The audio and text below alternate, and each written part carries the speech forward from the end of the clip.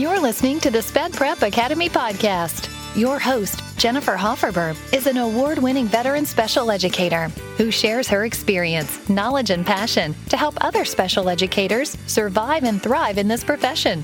Join her and other guests as they share tips and tricks of the trade for the ever-crazy, completely overwhelming, laugh-so-you-don't-cry profession of being a special education teacher.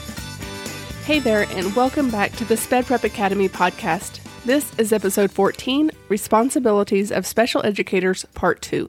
I'm Jennifer and have been teaching special education for 26 years. And while teaching children with special needs is my passion, I've also developed a love for teaching teachers as well. My goal is to provide you with timely and applicable information that you can immediately put into action within your own classroom, department, or program.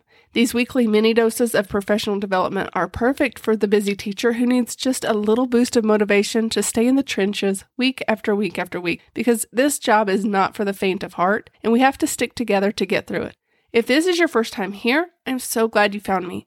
The podcast is released every Wednesday morning, so make sure you hit subscribe so you can get your weekly reminder. And if you love freebies as much as I do, head over to spedprepacademy.com/resource library, where you can find free forms, checklists, posters, and more specifically designed just for special education teachers. That's spedprepacademy.com/resource library. So let's dive right into today's topic. We are actually right in the middle of a 3-part episode series on special education teachers' responsibilities, and this is part 2, our responsibilities to our schools. If you didn't listen to part 1 of the series where I talked about the responsibilities we have towards our students, make sure you go back and check out episode 13 because, in my opinion, our biggest responsibility is to our students. But in today's episode, we focus on the responsibilities we have to our schools. When you hear the term special education teacher, an outsider could easily come to the conclusion that although we have advanced degrees in specific areas, we are teachers. And while that is a valid interpretation of our responsibilities, it does not begin to touch on the other hats we wear on a daily basis. When making a list of the duties and expectations that go along with being a special educator, I narrowed the extensive list into 3 main responsibilities. The first responsibility you have to your building is that of a manager.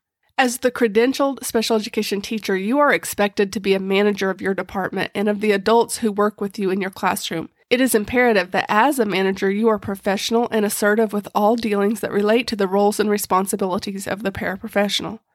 You are the one who is legally responsible for the students you serve. Therefore, you are expected to guide and direct the paraprofessionals in your classroom in a collaborative and professional manner. And this includes scheduling, day-to-day operations, and evaluations. And I'll lay this out there. Remaining professional is not always easy. There are so many different personalities that come through, especially when you have a large staff, and staying professional can get difficult. The best way I have found to stay professional and to create a sense of loyalty and cohesiveness within the department is by having a parent notebook that lays out all my expectations and the roles and responsibilities of the paras. Having a system in place like using a parent notebook means your paras don't have to guess what the rules are.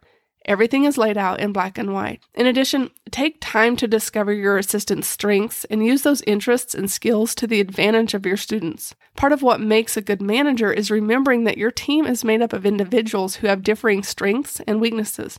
Good managers make it a priority to meet with each individual within their team to discover their strengths and find ways to work on their weaknesses. If you have not yet begun to use a paraprofessional handbook, I cannot stress how highly I recommend you look into getting one. There are so many options out there. Some you can find for free by just searching on the internet, but because this has been such a passion of mine for a while, I developed my own. You can find it in my TPT store, Sped Prep Academy, get it put together, and use it year after year after year. It honestly has been one of the biggest game changers when it comes to managing staff. Another aspect of your managerial responsibilities is managing parents. Now, I don't want you to think that you are the only person on the front lines when it comes to dealing with an upset parent. At least I hope that's not the case for you. But when it comes to working with your students' parents, it definitely is your responsibility to grow and nurture that relationship. Knowing how to work with parents of students with special needs is just as important as knowing how to help the students. Your parents will appreciate your support and understanding of the tough times that come with being a parent to a child with special needs, and by making them feel that they are not just a number. The second responsibility you have to your building is that of a consultant. It is highly likely that as the special education teacher in the building, you have a specific set of skills that the general education teacher does not. As a consultant for the building, you have the responsibility to consult with the general education teachers and provide support with anything ranging from what strategies work best for a behavior issue, to ensuring that accommodations and modifications are being met, to acting as an advocate on behalf of the student. I was probably in my second or third year of teaching when my principal said during a faculty meeting, "If you have any questions about modifying student work, just ask Jennifer." I looked around the room for a minute before I realized that I was the Jennifer she was referring to. Me? An expert in modifying student work? Surely not. But after I thought about it, I guess, for whatever it was worth, I was the resident expert in special education. I did have specialized training in areas that the general education teachers did not, and my principal made it clear that it was my responsibility to do my part within the building to help out. And since that time, I've always made it a point to be as helpful to general education teachers as possible. I lend out flexible seating options. I collaborate with teachers on how to adapt text and tests. I supply teachers with innovative teaching strategies and instructional techniques that I've acquired over the years. It's not something that has ever taken too much time out of my daily routine to accomplish, but I know my fellow teachers are appreciative of the support they are given when they ask for it. And the third responsibility you have to your building is that of a facilitator. I'm well aware that every district operates slightly differently, and the amount of responsibility that is placed upon you within this category may differ depending on where you teach.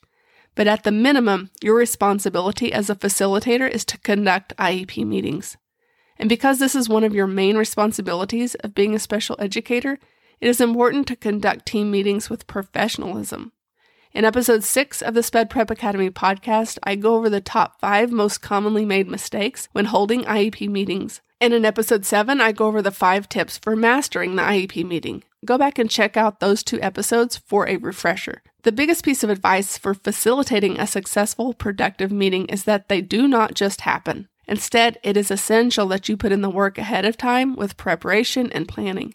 Most likely, your role as a facilitator will not end there. When I think of all the tasks that I facilitate on a daily basis, I often have a mental image of the game Kerplunk in my mind. If you aren't familiar with it, the object of the game is to skillfully remove the sticks from a tube while dropping the fewest marbles possible. The players must use a steady hand and a cool head to remove the sticks from below the marbles. The similarities between the game and our job as special educators are uncanny. You will facilitate the learning of your students who not only experience a variety of educational challenges, but are significantly individual in their learning styles, educational needs, and cognitive abilities. You will make decisions and develop schedules and write lesson plans based on the needs of one student and think all is well, and then all of a sudden something happens.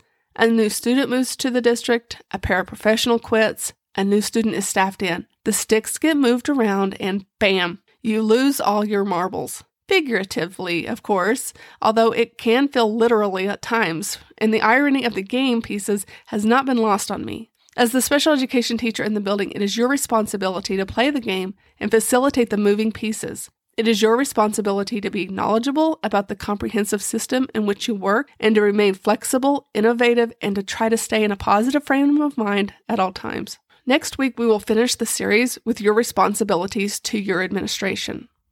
I hope you found this information beneficial. Make sure you head over to the spedprepacademy.com/resource library where you can get access to those free forms and so much more. And check out that paraprofessional handbook at my TPT store, Sped Prep Academy.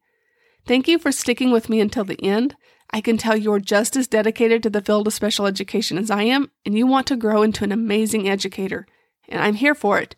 I'm here for you, and I'm so thrilled to be able to share all of my wisdom of being a veteran SPED teacher on the Sped Prep Academy podcast. If you are enjoying this podcast and would like to receive acknowledgement right here on the show, please leave a review. They give an instant boost to my ego and help others find the podcast as well. If you liked what you heard today and realized you have found your SPED soulmate, please subscribe and then head over to spedprepacademy.com/podcast to check out the show notes and get signed up to be notified each time a new episode airs. And don't forget to leave a review for the next shout out. Go out and have a great day, and I'll catch you on the next episode.